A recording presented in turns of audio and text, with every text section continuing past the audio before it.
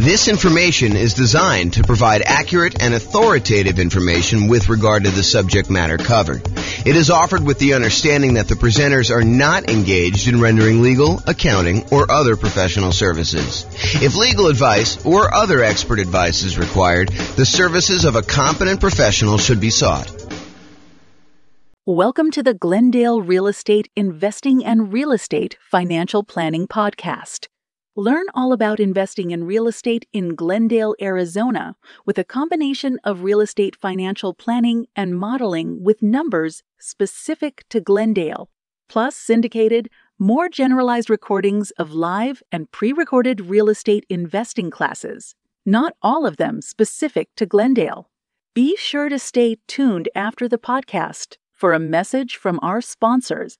All right, welcome everybody. This is James Orr, and today I'm excited. We've got a special guest. We've got Ryan Chaw, and he's going to talk to us about his unique real estate investing strategy, and I'm super excited to hear about what he's got going on there. So welcome, Ryan. How are you? Hey, thanks, James Orr. Excited to be on the podcast, and I'm honored. Thank you. Oh, you're very, very welcome. So tell me about this unique strategy. What's going on? Like, what have you been doing, and how does it work? Yeah, it's kind of like house hacking on steroids. Basically, we'll take a pretty large single-family home or duplex, and we'll add extra bedrooms to the house and rent out to a local college town. So typically, these houses will have 5 or 6 bedrooms, maybe 7 or 8 even, and a 5 or 6 bedroom house. And if we charge $600 a month per student, it ends up being $3,600. A 7-bedroom would be $4,200 or maybe even $5,000 for an 8-bedroom house. And so we provide, really good local student housing, all amenities, really close to the campus. And, we just try to provide really great service and keep our students safe. Yeah, that makes a lot of sense. So basically you're taking the normal house hacking strategy, which is buying a property that you can rent out part of it while you're living in the property, is usually how we think about house hacking.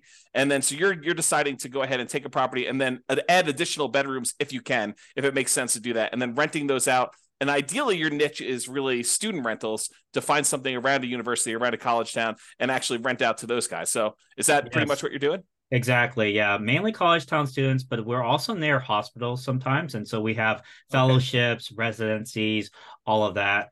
Typically, we also invest near kind of low median home pricing type areas. So that actually increases our cash flow. And typically our cash flow is anywhere from $2,000 to $3,500 a month after all taxes, insurance, and expenses on these houses. And so, I've got so many questions. So let me first start about how you're acquiring these properties. What are you doing? Are you going in there with typically 20% down? Are you doing like a 5% down where you're owner occupying them and then you're staying in one of the bedrooms yourself? Like, what are you doing to acquire them? Yeah, so I did a 25% down for the most part. I've done it where I bought like a second home and stayed in it for a bit and then rented it out afterwards. That was more of a 10% down. I kind of had to do it out of necessity because I couldn't really come up with the full 20% at that time. But then I also take out HELOCs. I might do a cash out refi, and I'm also partnering up with capital partners who are putting in the down payment for me. And then basically I do all the management work. So growing and scaling that way as well. Okay, so you're basically, so some of the stuff you're doing is you're going to go in there and you're going to put 20% down or 25% down, and then you don't have to move into the property, assuming you're not moving into a lot of these properties. Is this something you started like when you were in school, or did you start this after school? Like, what'd you do? Yeah, so when I graduated, I graduated as a PharmD from my school in Stockton, California. And I just wanted to get started as soon as possible in real estate because I knew it's the best way to create generational wealth. I had a grandpa who really killed it in real estate, and he also helped cover part of my college tuition and my brothers as well. And so I realized that, real estate's one of the best ways to build wealth for the generations. And so, I got started right away. I worked 15-hour days. I will work 6 or 7 days a week. at the retail pharmacy as well as the hospital pharmacy to just save up as much money as I can. And so I basically started off purchasing one property a year, and I kept reinvesting that cash flow. So for the first 6 years or so, I didn't take on any partners. It was all my own W-2 income as well as cash flow for my properties and equity as well. And then eventually I decided, I could go scale much faster. So I partnered up, and this year alone, I purchased 8 properties. And you're still buying them with your own credit yourself? You're partnering and you're primarily the credit guy when you kind of do those deals? Yeah, I usually do most of the marketing. Actually, I partnered with my uncle. He put up the down payment for the first 2 houses. But then after that, we ended up doing more of a 50-50 scenario because we were creating a lot of cash flow. We wanted to reinvest it. And plus, he was starting to help out and do a lot of the management piece as well. What are you doing for loans after you fill up your 10 loan spots? I assume you're over 10 at this point. I'm at 8. So okay. I purposely did that because I still want to purchase my dream home and maybe my beach house or whatever. Yeah. I want to save at least 2 just in case, right? Otherwise, you run out of loans. You can't do a conventional loan anymore. You're kind of screwed, right? Well, so what we do now is the good news is for owner occupant properties, the 10 loan limit does not apply. So you could still do conventional financing over 10. Where you get caught is if you have more than 10, you try to get your next investor property, then you get cut off. You need to go to some type of other, non-conventional type financing. Right. I did actually use my owner occupied one right now. I'm house hacking this one, but yeah, totally understand there. But yes, what we do is DSCR now. In DSCR, you can use the rental income that the property will generate as long as it covers the debt, the anticipated mortgage payment, monthly mortgage payment. You will be approved for a DSCR loan. It's like a 1.1 times usually the monthly mortgage. And are you seeing mostly 30-year fixed rate financing on those, or are they going to be some type of adjustable rate mortgage with a balloon of some type? 30-year fixed, yeah. I do. Okay, that's great. Fixed. My last one is 8.125%. So it's definitely, it's higher than the investor conventional loan, but not by much, because investor conventional loans, I think they're reaching high 7s, mid 7s right now, 7.5, 7.625, Are you using like a local bank or a national bank to do those kind of DSCR loans? This is actually a national lender. Yeah. I found them through a network that I'm part of called GoBundance. Okay, very cool. So you said you're managing the properties yourself, and since you're renting the students, are you trying to do like the classic, get the parents to co-sign, and you're doing like a year-long lease, but they're really only there for 9 months? Like, what are you doing for handling some of those traditional student rental type issues? Yeah, for sure. So I always do a lease. If I'm in the middle of the year, I'll do a lease until July 31st. And then from there, I'll do August to August leases. Because a lot of these people who are doing like fellowships and residencies, they're really not taking much summer off anyways. Yeah. Plus a lot of grad students, they're doing research during the summer, so they still need the place to stay. With that being said, if they do not need it during the summer, they can always sublet it to another tenant, like a summer school tenant. And that happens just fine. I'm able to even help them out. I tell them, I can help you out during summer, although it is your primary responsibility. I'll help you out, and I haven't really had issues not having like somebody not being able to find a subletter. Like I would say 9 times out of 10, they're able to find a subletter. And so, are you co-signing? I would say it depends. So the kids have several ways to pay the rent. They could take out student loans. They can take out, might have financial aid. They might have a job. They probably, the most common way is their parents are covering the rent, right? Mm-hmm. So if you have the parents covering the rent, in that case, I will have them co-sign. And what's great about this method is you never have to deal with unpaid rent, because what parent is going to just stop paying rent for their kids' lodging, right? Yes, likely. Well, although I've known some crazy parents out there. Maybe you find one that's willing to let their kid go. As long as they have a good relationship. Okay, so that's awesome. So you're not really having the need to do the co-signer if you're getting student loans or financial aid, because you think if they demonstrate that the financial aid has a section for room and board, which is the case in a lot of cases. I've even had somebody who paid the full year, never stayed at the house, but the financial aid was covering it. So said, might as well take it. Are you collecting the entire lease amount up front then, or are you collecting it as they pay out with the student loans? I don't even know how student loans work anymore. Yeah, so it's due on a monthly basis still. Okay. Yeah. And does the student loan stuff come out like all in one lump sum, or does it come out in Yeah, like usually monthly? it does. So come out like for the fall semester, there'll be a one lump sum, and then there'll be a lump sum for spring. Usually, it's around August timeframe or so that they'll get most of the funds, Okay. or a And little like, bit before. what's a typical like price of house you're doing with this strategy in your marketplace? Yeah, so where I'm investing now, I invest in California and out of state. So I have five in California. I have eight of them or nine of them out of state, one in Alabama, eight in Ohio. So the price in Alabama was 210,000. We're renting that out for 4,200 ish, a little bit more. I think 4,250 Okay. per month. And then for Ohio, I will buy the first one we bought was 210,000, and we rented that out for $3,750 per month. So the Okay. cash flow on that was around 2,300, 2,500 a month. And the cash flow on the Alabama one is around I think it's a little bit over 3,000 a month or so.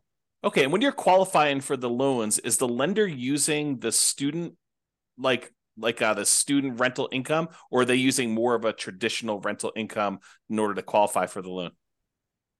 Yeah, so that's a very good question. So if you do a DSCR type loan, to get qualified, they will estimate what the market rent is. They're not going to assume that you're going to rent by the room.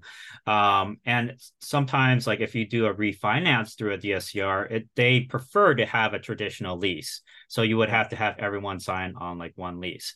But for conventional, they're actually okay doing a refi and taking 75% of your rental income. Usually 75, sometimes 100% if you actually report it on your tax returns. And Yeah. as long as the conventional lenders, usually this is in most cases, as long as they see 1 year leases, they will still take that rental income. And they might take off 25% of it at most, but they'll still use it for sure. Okay, that's super interesting. Have you ever had, because I assume you do some like teaching of this strategy to some of your kind of like students and their partners to kind of help people do this. Is that right? Yeah, Yeah. definitely. Do you have people ever utilize like a variation of like a cross between the nomad real estate investing strategy of buying a property, moving in, living there for a year, and Mhm. then after the year converting that to a rental and kind of repeating sequentially in order to acquire their rental properties that way? And of course, the benefit is the 5% down owner occupant loan, and the better interest rates than you would get if you're doing like these DSCR and or investor type loans. Do you have any students who are doing like the move into the property, live there for a year, maybe even while they're in school, get roommates, and Yeah. then convert that one and keep it as a student rental to kind of maximize it? Yeah, definitely. I actually had three students this year at least that have done that strategy. They lived in it for a bit, or maybe, a year or at least a couple months, right? And Yeah. then they rented out to housemates, and Yep. then that's how they got started essentially. Yeah. And they're able to also put a lower down payment potentially. You do have to be careful with those regulations, though. Um, Generally, you do have to stay in it for a year, right? Yep. Unless you have a really good reason not to, like you lost your job or you're Sure. switching jobs, or maybe you had your mom you had to take care of who's sick, whatever, right? But generally speaking, yeah, if you do a house hacking strategy, you want to stay in it for a year. And I'm actually doing that myself right now. This house that I'm living in, I have four other roommates or four other housemates, Yeah. and so my rental income on this one is 3,650 per month, and my mortgage payment is 2,300, and I'm in Sacramento. So So 3650. So you're getting like $910 on average per roommate, essentially, in order to have someone living in that property. Is that about right? yeah, exactly. So 965 for the largest room, 850, 870, and then 830. And is Something like this this. and I assume are you including utilities in your rents, or are you like charging them utilities as well, pro rata? Separate. Yeah, it's separate. Yeah, it's Okay. actually not included. They will divide it by however many tenants there are at the house. But I will cover the vacant room. So if there is a vacancy, I will cover the utilities for that one room.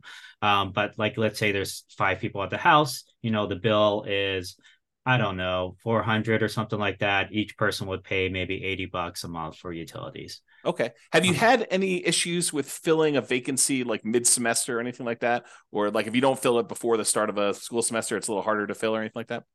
That's actually a great question as well. So a lot of people worry about that, but that's actually not the case, because there's always people coming into the college. In Mhm. fact, around now, September, October and November, you'll actually see a lot of international students coming in because they just had their visas approved. Okay. And visas, they get approved anywhere from, during the summer all the way until like December, basically. So you have all these students who are coming in finally after their visas approved and, getting started in person learning right away. But before that, they had to get all that situated. So you'll see a lot of people coming in like that. Also, if you're close by a hospital, it really doesn't matter what the timing is. But with that being said, there are going to be like a big wave of students that will apply in April, May, and July. And then for spring semester, you'll get a wave around, November, December timeframe. So there's always people applying. There's even summer school, right? They'll apply around March or so. So you'll always get these kind of waves throughout. So don't worry too much about the timing. I actually purchased in the last year, I purchased pretty much a property every other month or so. Okay. It was just throughout, and we still filled them all the rooms. Yeah, Okay. part of it is judging demand though too. You have to make sure you figure out your market demand, and there's a lot of techniques to do that for sure. Yeah. Are you doing your own property management? Yeah, actually, I do. I do have this general contractor with my business partner, and he does really great work. He's very reliable, and as long as I have, we have that boots on the ground that we can count on, that understands that we're out of state, so he might have to go the extra mile to make things happen. That once you have that one really good team player, you're set essentially. Okay. Yeah. Are you doing like house rules, and are you like establishing those? Or are you letting them kind of like rule themselves, like Lord of the Flies type of style, or like what are you doing there for like managing the house while you're away? Yeah, I mean, whoever wins, right? No. Yeah, so basically I send out this kind of like a PDF PowerPoint basically that they all kind of can go through, and it lists out all the house rules, what's the Wi-Fi, what's trash day, all of that type of stuff, right? Okay. Or what do you do if you're locked out? What's the lockbox code? And yeah, basically they get that right before they move in. Okay. Okay, good. Mm-hmm.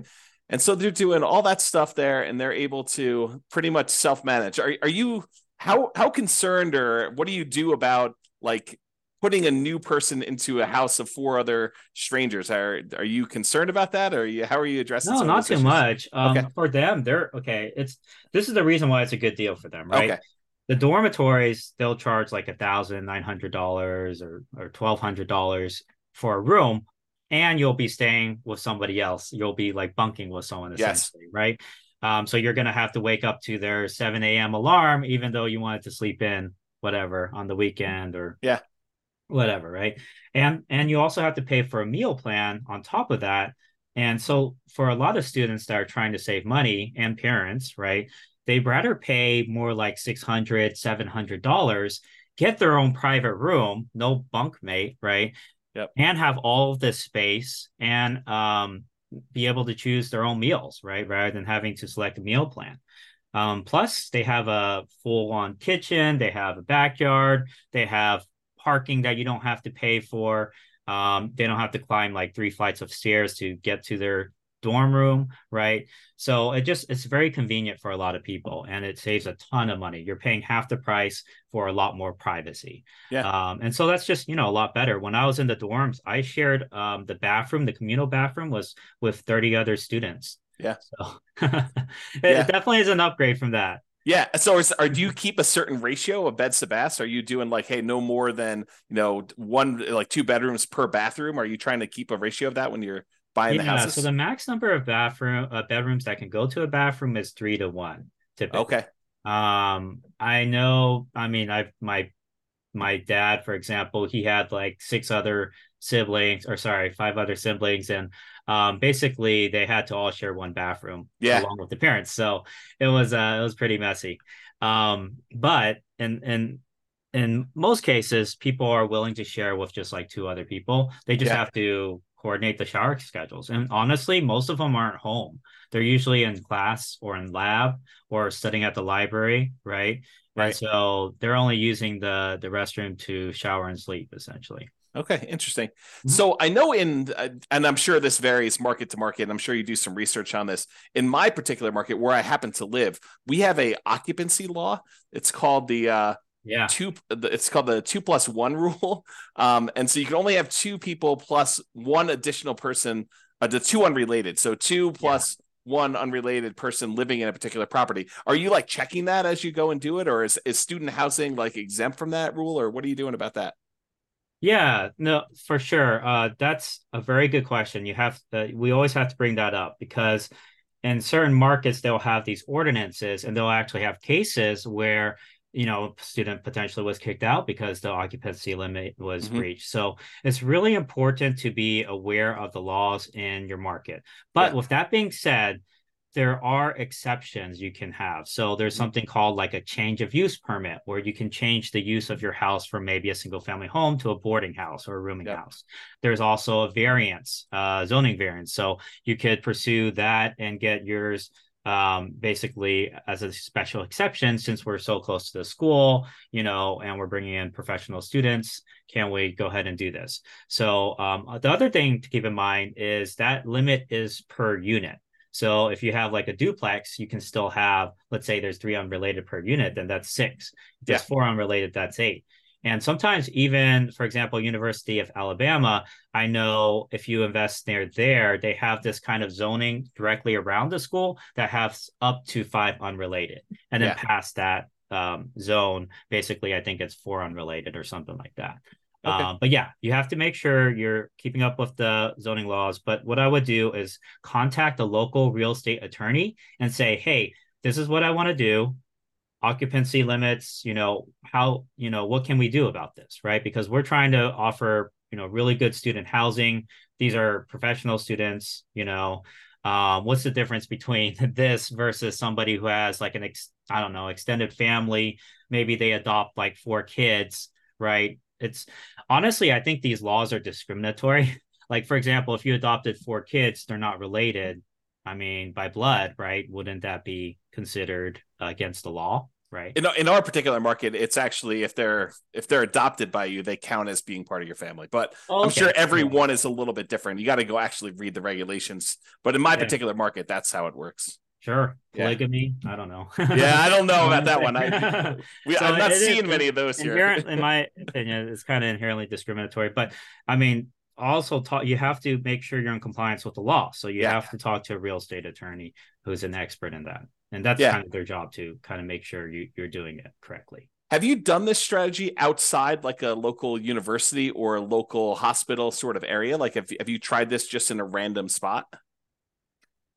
I wouldn't say no, no, no. I wouldn't say that because I definitely we're very focused on providing really good student housing, right? Being the Okay. best student housing provider. So we always want to be in a market that has a lot of like hospital positions or a really good college. Usually it's a top college if you're thinking about like Ivy League colleges, maybe like John Hopkins or Princeton or whatever, right? We Yeah. don't have to be Ivy League, but we're still in the top like 200, 300 colleges usually. Yeah.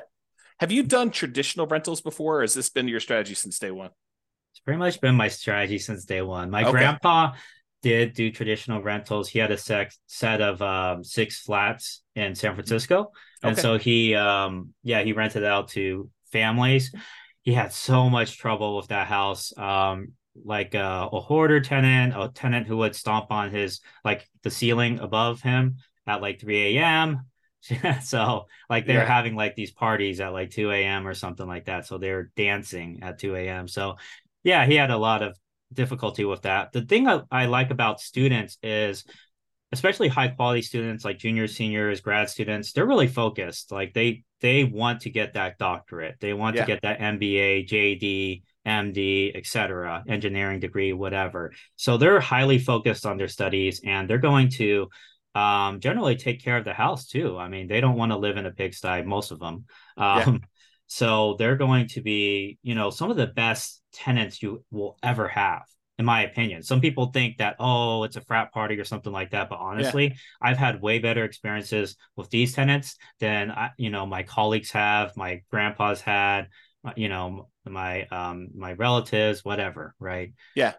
And are you doing some? Hotel. I'm assuming you're doing like little things to cater to this group, like Of course. keypad locks to let them in instead of Mhm. having to do separate keys, and you can Yeah. remove one, and like all that stuff that I'm sure you're kind of really focusing in on to cater to this group of students. Oh Are yeah, you and all the amenities we provide to cater towards that. We have like a Ring doorbell system, and they have access to it so they can see when their packages are delivered. okay? So that provides the safety. We have floodlights. We have study desks everywhere. We have a study room potentially.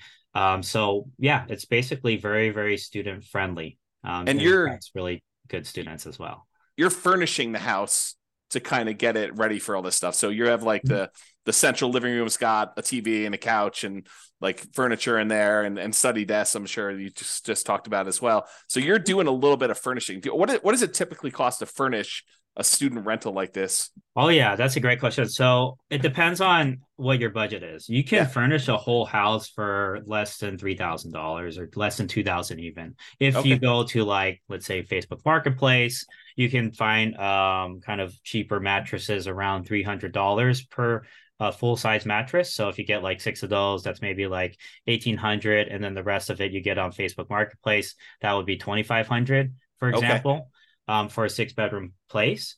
But it's kind of up to you if you want to do what I do, and I kind of invest in really good furniture. I mean, it's cost effective, but it's also really good. Yeah. I go to Amazon, Walmart, and Target and Home Depot. Those are kind of like my go-to places, and Lowe's Yeah. as well. And then for kitchenware, you can actually save a lot of money on that. You don't need a fancy kitchenware set. You can just go to the Dollar Tree or the 99-cent store, and all the utensils will be like $1, right? Or plates Okay. and cups will be $1. But it's still really good quality. Like I use it all the time, Yeah. my house. So like the amount of furnishing you're doing, you're providing like a bed, like a clothes dresser or something Mhm. like that in their rooms, the couch in the living room. I'm sure. Are you doing a TV? No, You're, actually, you're not I do providing a not TV do at a all? TV. Yes, that's up to them if they want to bring in their own TV. I want to encourage studying, right? I want this to be a very Okay. good, You're quiet, the studious landlord environment that for wants them to people. graduate. Yeah. Oh, that's No, pretty no funny. bear pong. Okay. Yeah. But I So mean, it's up to them. If they want to bring in the TV and do that, that's fine as well. Like like I said, like I do keep a pretty good security deposit as well. So if something breaks and it's the student's fault, then yes, we could keep the security deposit. But in my 7.5 years of doing this, the probably the biggest expense I've ever had to replace was like a broken window, and the tenant had to, they covered all of that, right?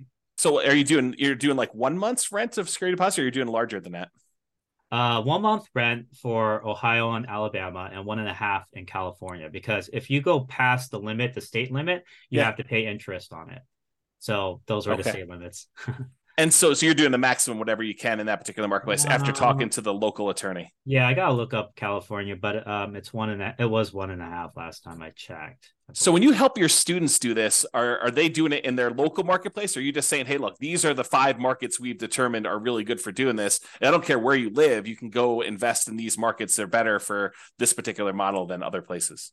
So this model works anywhere. Okay. I mean, I'm in California. I have 5 rentals in California. Yeah. I've probably made at least like I've every house I've had has gone up at least 100,000. So I've Yeah. made at least 500K just from the appreciation over Sure. the 7 years I've been doing this. And that's because it's California, right? Yeah. So it depends on what your goals are. If you're really going for the cash flow, maybe California is not the best. You might be able to get like 1,500. Actually, I did get somebody recently, last month, who got like 2,200 or something, but it was a $600,000 property, right? So you're not going to have as great of a return on it. But still, with that being said, you can still cash flow 1,000 to 1,500 per month on the right properties in California, even during this time. As far as out of state, there's definitely a lot more opportunity, at least, being in California, right? So I've had a lot of people who were in the Bay Area. I think I have at least 4 or 5, well, yeah, over 5 actually, over 5 clients who live in the Bay, but then they rented, they bought out of state. Yeah. Because they wanted that cash flow. But then Right. again, I've also had a lot of people who purchase in state, San Jose, Riverside, UC San Bernardino, Stockton, Sacramento, Elk Grove. So, it works everywhere, Yeah. essentially. Just like, Yeah, do you want that's more appreciation or cash flow? totally. No, that totally makes a lot of sense to me. Hey, are you like really comfortable with your deal analysis? Like, if I really drill into some of the questions about how you analyze deals and ask you some questions about stuff, how comfortable are you with that? Yeah, sure. Go ahead. Okay. Yeah. Yeah. So when you do your Yeah. deal analysis, what are you using for your vacancy number? 5% or so.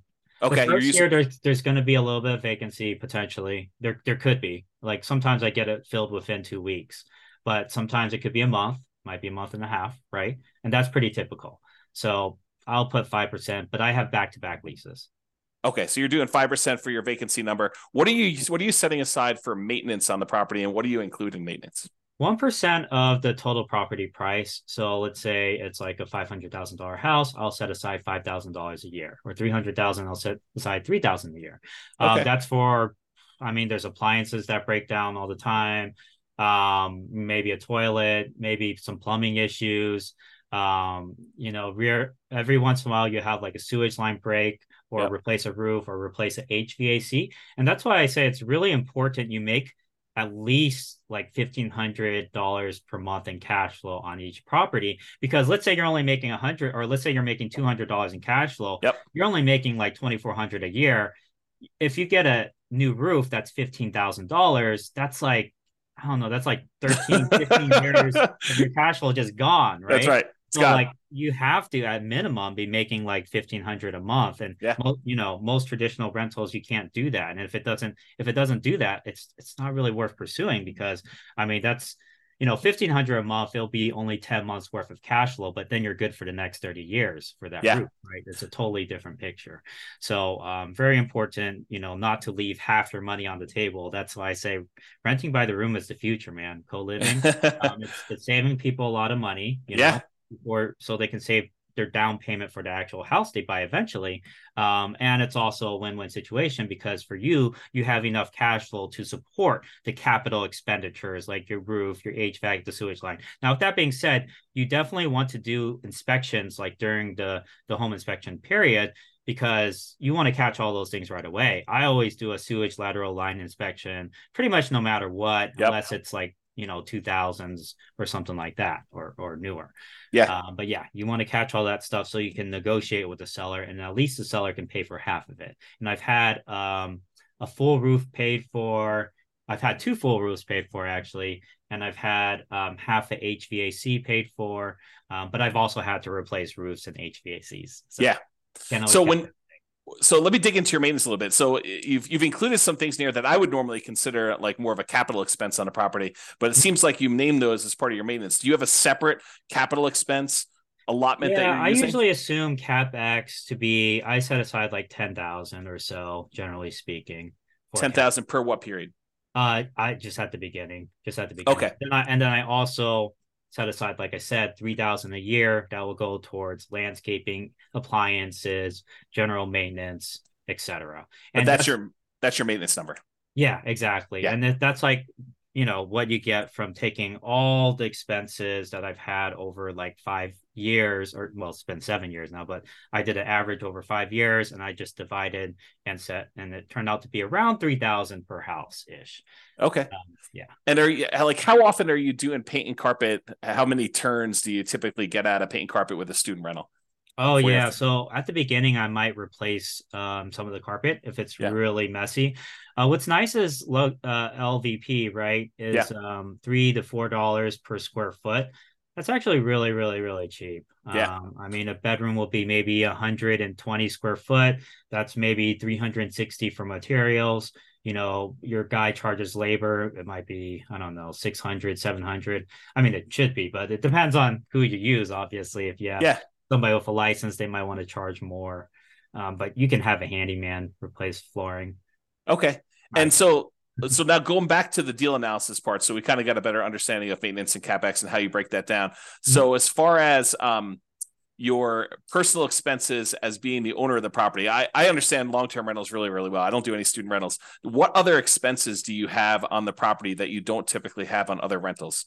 Are there any utilities you're paying? Like what is considered an additional expense that you don't normally have on like these long-term rentals? It's very similar. The utility bills will be higher, but it's divided among the tenants, right? Yeah. So you're still not paying it.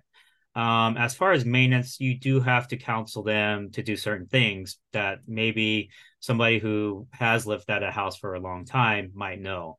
But Yeah. with that being said, even traditional long-term renters, they don't know things, you would think they would know. But anyways, there's certain maintenance things like any type of grease, like you're frying up bacon or whatever, you want to solidify it and you pour it into a fat trapper, and then when it solidifies, you put it in the trash can. Otherwise, if you pour it down your kitchen sink, that thing's gonna clog, right? Yep. Same thing for hair in showers.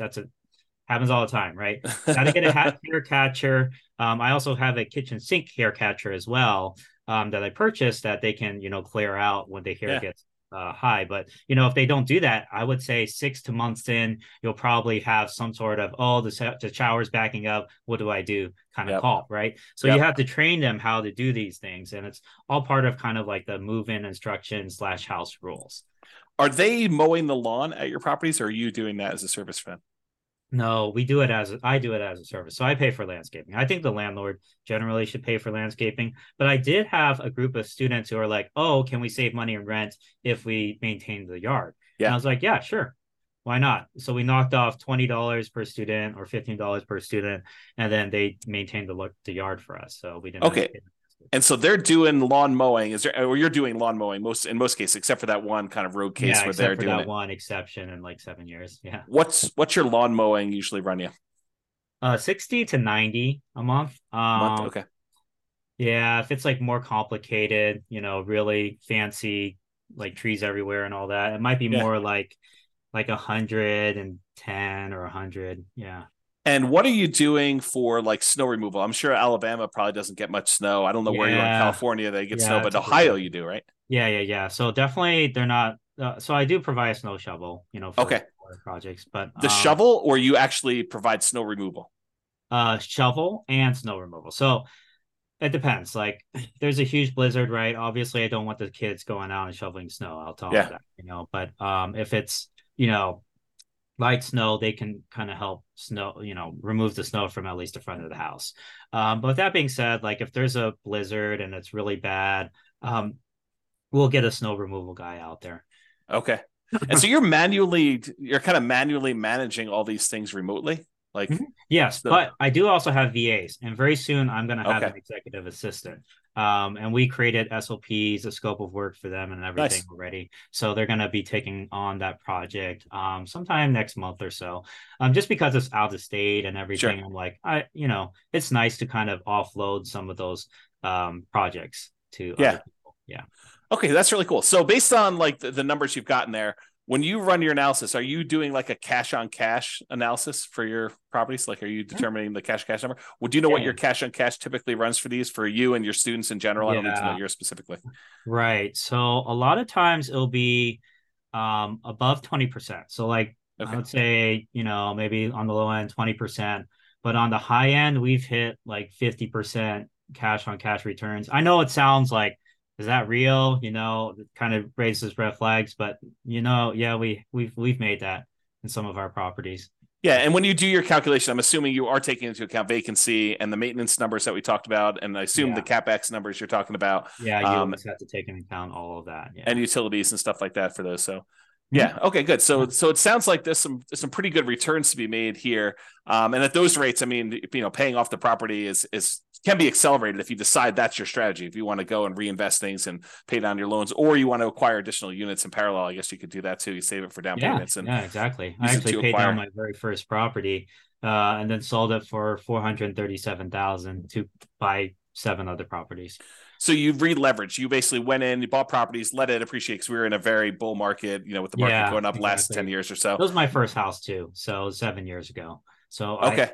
significant amount of equity on that one. Yeah. And then you went and sold it. And then did you a 1031 or did you just kind of take the money, pay the taxes on it, and then go out and redo it again? Yeah, I would recommend 1031 if you can, but it did require reinvested all of it, and I wanted cash available because we know, the economy. No one knows where the economy is Sure. going, but it's good to have cash on hand. So I Yeah. wanted that cash, so I was like, okay, let's just do this instead.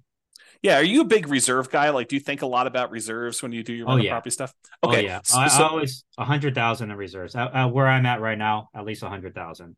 Otherwise it's like, you know, I've seen a lot of stuff go down in houses right after yeah, 7.5 years. When I guess like at the beginning, if you have like four properties, up to four properties, you could probably get away with like 25, 30,000 in reserves or so. Um, Unless you want to put everything on a credit card. And there are business credit cards, by the way, that'll do 0% for a year sure. if you're worried. And there's also HELOCs as well, which you don't have to take out until you use it. But so I have all that. But then when you really scale, it's really important to keep a lot of capital in your pocket just because there's just things that come up. Yep. And I would say when you hit 10 properties, I would recommend having a good 80 to 100,000 kind of just as cash. So Or, you or think of maybe as a HELOC, maybe as a HELOC. Yeah. so you think of it in terms of a fixed dollar amount and less so in terms of like the number of months of the actual expenses you have on all of your rental properties combined, like like 6 months of reserves as an example versus your $25,000 in your account. You like to think of it in the dollar amount. Yeah, I usually do. Okay, I think about what I might have to eventually replace on each property as well. sure. Right. And so Yeah. all of that kind of goes into deciding how much should we keep in reserves. Okay, so you're merging reserves with your capex account. Yeah, yeah. So Okay, a couple of reasons too, like, when and we've seen this recently, right? Banks are what do you call resolvent? What do you call it? They're insolvent. insolvent. Yeah, Yeah, that's the word. Silicon Valley Um banks that we're talking about. right, exactly. And that's just how the banking system works, right? If everyone wants their money, they don't have it, right? Sure. That literally is the definition of modern day banking. So, what happened in 2008 is all these people who took out HELOCs and all those banks started demanding, all that money back, right? And so one thing we're doing is pulling on some HELOCs, and we're okay paying some of the interest on that, Sure. just for the peace of mind to have that Yeah, liquidity, right? it's Because if you almost pull like it out and you put it in another bank, now they can't close the account. But if you paid off that HELOC or you don't use that HELOC, they can just decide to close that account. Uh, totally. it's actually written in the HELOC contract in most cases too. Yeah, So yeah, yeah, if you're a totally. real estate investor, keep that in mind, especially during these times. Good. Well, I'm glad you're doing the reserves. I'm glad you're teaching the reserves thing. Let me ask you kind of like a follow-up question about reserves then. Are you taking into account your reserves as a drag on your cash on cash return on investment? Are you setting aside like saying, hey, I'm acquiring this property. I know I need to have 6 months of reserve. So my total amount invested is my down payment plus my closing costs plus, my rent ready costs in order to get all the stuff ready to do it. Plus now I know that I've got 6 months reserve. So I'm taking that into account when I do my analysis. No, I'm not including that in the cash on cash return if that's what you're Yeah. asking, because I'm not dividing by 100,000 in reserves. I'm dividing by the down payment plus the closing costs plus the renovation costs. Yeah, and I guess when you have 100,000 that you're spreading out across 10 properties, you probably wouldn't allocate the full 100,000 to a new purchase anyway. But I Yeah, was thinking if you do that, like say, hey, in order to acquire this new property, the lender is going to require I have 6 months worth of reserves for this particular new property that I'm doing. So I'm that's gonna true I'm too. gonna I'm Yeah, gonna say, hey, look, I'm setting aside the 6 months of money. I need this money in order to make the investment. So in order to calculate my true cash on cash return on investment, I really do need to take into account that I got this 6 months worth of reserves yeah, drag, and yeah, I for can sure. I can count that these 6 months of reserves is in whatever it is, your savings Stocks and account bonds. or Yeah, yeah, CD or the stock market, even if you're yeah, willing to keep that kind of like there, and you can count that return as part of your overall return, but you're when you're saying you're doing your cash on cash number to 20% or whatever the really rough number we think you can do for it's yeah. a range obviously, but you're not taking that into account there, right? Right, right, not the reserves. Okay. But what's cool about reserves is like when you're getting approved and everything, you could still use like your 401k. They usually can only use like 50% of it though. And then for stocks, they might do 100% or they might do 75%. It Yeah. really depends on what lender you use. But keep in mind, you can also use your retirement funds as quote unquote, those 6 months reserves Right. a lot of Yeah. times. Yeah. Yeah, that totally makes sense to me. All right, cool. I asked you this question. I don't know if I got a if Oh, we're a little sorry. all over the place. Oh No, no, yeah, no. no I problem. just I just I was Sorry. thinking about it I again. I made forgot. a list of some questions. So Yeah. when we talked about the turns for paint and carpet, how often are you doing paint and carpet in these kind of student rentals? Yeah, it depends on what area you're in. I've definitely invested in rougher areas. So, sometimes you get tenants that didn't take care of the Hmm. property. So, you might have to do a whole house painting, but it really depends on what neighborhood, man. I mean, there's something called crimegrade.org. You can look on there. I would say it's pretty accurate for reporting, what areas have a higher crime versus others potentially. Yeah. And then if you invest in more like yellow or green areas, you'll have houses that are probably more well kept together because Hmm. it's just, everyone's high income there. They're keeping, they're paying money to repair their properties as they go along. Yeah. But I've also bought ones where we've had to, do a whole house, you know, like new flooring, new painting for every single room. So, yeah. And so, like, how frequently though? Is it like every 3 years? I mean, I realize there's a range, but is it like on the low end, you should be able to get 2 years at a minimum, even if it's in a rough neighborhood. And then in the really nice ones, you may be able to do it for 5 years or 6 years. Oh, Or I see what you're saying. yeah, Yeah, ever since we've replaced with the LVP, that's a very good product. So we haven't had to replace it a second time over the okay, like 8 years, 7.5 to 8 years I've been doing it. As far as painting, we might do touch-up painting. hmm, It's great like if you can keep the paint can, right? And sometimes the previous owner does keep the paint can, yep, because you don't want to try to match the paint, right? hmm, So yeah, that's mainly like touch up stuff. So okay. yeah, I would say I don't know if I probably asked you every about this. couple of years. Do you have Yeah. any parking issues, or do you like issue parking Yeah, that's spots? a good point. Yeah. So one thing I don't do is invest in HOA neighborhoods because HOA is another level of government. They could say like literally, hey, we don't allow renters anymore. And they could be Okay, like that, because yep, they're fast with their decisions, and it's hmm, not like the city where they have to go through this whole approval process, right? So I never invest in their HOA because they could limit parking spaces, all that type of stuff as well. And so it's really important for me to make sure when I purchase a property that there's enough um, like street parking available, or maybe there's a large pavement or garage that I can park a lot of cars at. But okay, I always assess that. It's very important to look at that. And usually I try to have enough parking for 5 cars at least. okay, But with that being said, I'm so close to the school that I would say half the students will either bike or walk or take a shuttle. And oh, okay, that's another good point. If you're nearby a shuttle stop, that's a huge um, benefit as well for okay. safety. If you can buy near there. How are you dealing with two related issues in my mind, at least? How are you dealing with mixed gender in the houses? Like, is it all boys, all girls? Are you don't really care? They're adults, they need to take care of themselves. And Yeah. then the second follow-up question related to that is, how do you deal with boyfriends, girlfriends staying over at the properties? Oh, that's a great one. The default is co-ed. The default will always be co-ed because it's 50-50 essentially for Yeah. for females and males. But with that being said, there's a lot of different cultures out there. For example, like Indian culture, the girls aren't supposed to be living with their guys until they're married. That's Hmm. just cultural Yeah. things, right? It's a cultural restriction. So, for those, tenants, they'll say like, we prefer to stay with other females. And so it's really important. You're not like being discriminatory. So like in Right. your ad, you cannot say like females only at this household, right? Right. That's discriminatory.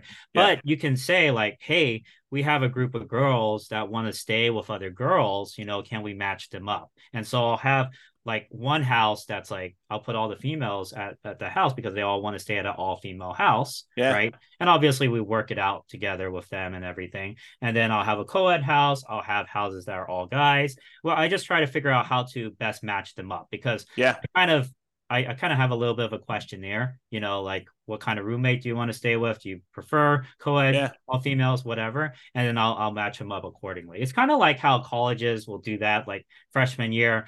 What qualities in a roommate are you looking for, right? Yeah. So And so you're doing that level of like almost selection and yeah, pre-screening for yeah. your It's on tenants? my Google form. I have an intake form. Okay.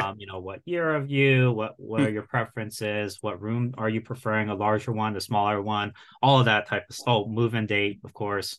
So all of that information's on the Google form that I sent out. Okay. Are there any questions I didn't ask that like you normally get that are like, hey, I'm gonna do this thing, but what about this thing? Like, did I miss any crazy ones?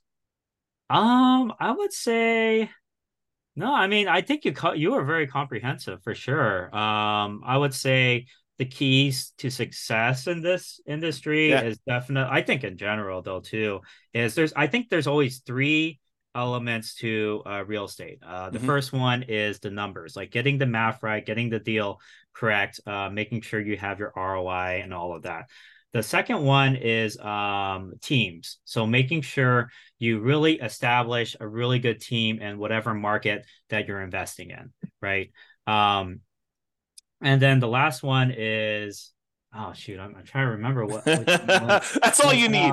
yeah, I mean, You need your there's a numbers in lot your of things. team, then you're good. Right. But oh yeah, capital. That's the Yeah. last. So those Okay. are the three barriers.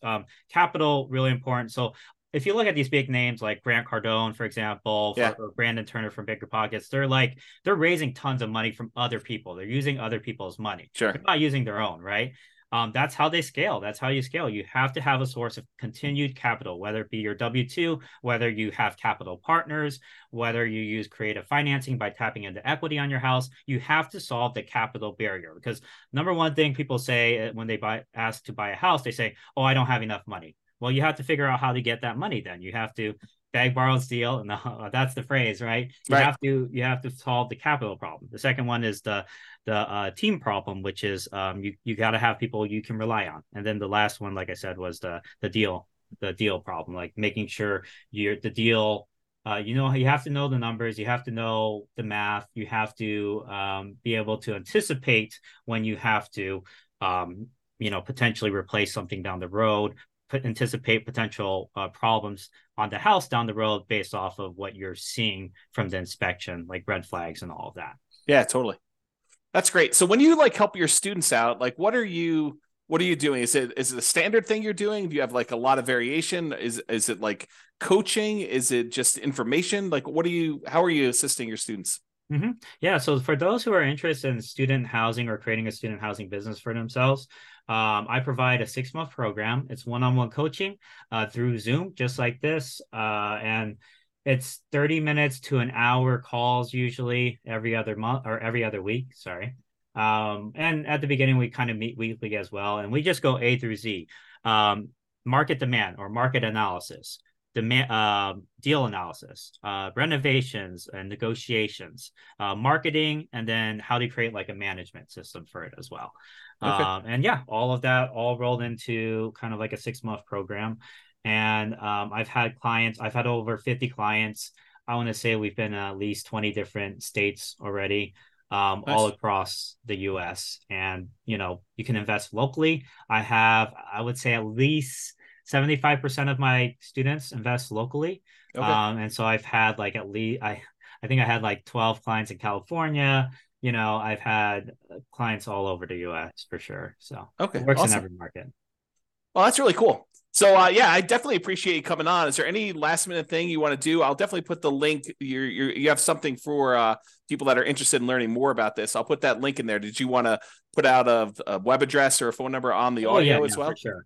Yeah. Yeah, so my the best way to reach me if you're interested in student housing, I provide this free PDF guide that kind of gets you started on it Yeah. and shows you it compared to other methods. That's at www.newbierealestateinvesting.com/guide. So that's www.newbierealestateinvesting.com/guide. And newbie is spelled NEWBIE. And you'll also get, if you sign up for that PDF, you'll get regular emails from me about all the mistakes I've made, some of the things I'm doing currently, some of the strategies I found work really, really well. And yeah, it's just free information. That's awesome. I do appreciate it, Ryan. And yeah, thanks again for coming on and sharing all of your knowledge about this student housing stuff. I think this is a great strategy for those that definitely are having some challenges doing cash flow in their marketplace, with home prices having gone up really rapidly in the last decade or so. And interest rates are up a lot in the last year and a half. And rents are up, but not quite enough to kind of counteract those really high prices and those really high interest rates. So this is I a hear great you. strategy, great solution for someone who's struggling to get cash flow, and for doing a little bit more work. I don't think you're up all night doing your management of your student rentals, but it's probably a little bit more than just a regular property management job, but Oh not that yeah, much up more. until last month, I was still working my pharmacist job at 32 hours. So I was Yeah. doing it all on the side. Yeah. Yeah. What do you think you put in, on average for a typical property? Like, what's a typical property management month look like for you in terms of Yeah, at the just time? beginning, it depends if it's like at the beginning or later on, right? But Yeah. at the beginning, probably 3 or 4 hours a week or so, just, to go through that whole process. But once you have your tenants in and everything, less than 2 hours a week, Yeah. Yeah. And, average. and Yeah, so you're trading a little bit of time for a lot more cash flow on your rental property. And so you could almost say, look, exactly. cash flow on this property, if I wasn't doing this, would have been whatever it is, $200 a month. But because I'm doing this little extra work, now I'm making an extra 1,000 or $1,500 a month in Yeah. cash flow on this. And you divide that by the number of extra hours you work, and you're still making, whatever it is, $200 an hour. I'm just Yeah, the making numbers return up though. on time invested is insane for Yeah. leverage assets, right? So think about this way: if you get like 4 of these properties, they're cash flowing 2,000, 2,500 a month. You could be made you. I mean, this is like not everyone, right? It'll depend on your market. I Yeah. got a caveat, but like you could very well buy 4 properties, making 8,000 to 10,000 a month in cash flow. And how much time would you put in? Let's say it's 2 hours per property times 4 properties. You're putting in 8 hours a week, one work day to make 10,000 a month, Yep. right? I mean, it's like, Not bad right? at all. I mean, you do that, you acquire your 4 properties, especially if you do something where you live in the property. You don't even have to have the roommates the first year you live in it. You literally can live in the property just yourself. Yeah. Not rent it out at all. Then when you move out at the end of the year, then you convert it to a student rental, and you put 5% down each time you acquire one of these with a conventional loan, or maybe even nothing down to a USDA or VA loan, or 3.5% down FHA in the first one. And then you got Yeah. these, for 20% down on one property. If you do it over 4 years, where you put 5% down each time and move into the property, live there for a year, and then convert it to a rental for the amount of you had for one down payment on one rental property. Now you acquired 4 of these, and you got $8,000 a month in cash flow. I mean, if you can do the $2,000 from the rentals, and you're done. I mean, a Smart, 4-year man. process, you acquire it all, and you're ready to go with your student rental empire, and you do a little part-time until you get a little bit more cash flow. Then you hire the property manager. You hire like a VA or two to kind of oversee the whole business for you, right? Yeah, exactly. That's Work it. on that team, right? So it's only those 3 things, right? Get the math down, get the capital problem solved, and then get the team problem solved, or Yeah, the system/team problem. Yeah. that's awesome. Well, I Okay. really do appreciate it, Ryan. Thanks so much for coming on. It's been great having you. Thanks so much. Bye-bye for now. Thanks, James. With home prices up, mortgage interest rates up, and rents up but not quite enough to counteract the higher prices and interest rates, cash flow on rental properties in Glendale is harder than ever. Book a call with the Real Estate Financial Planner to apply our proprietary 88 strategies to improve cash flow on your rentals. See the show notes for a link to schedule your call and improve your cash flow today. If you're a real estate agent, lender, or professional in Glendale that wants to help our real estate investor listeners, consider reaching out to learn about collaboration opportunities with this podcast. We'd love to add more value to our listeners by having you assist our investors buy, sell, and finance their real estate investments. See the show notes to schedule a call to discuss collaboration opportunities.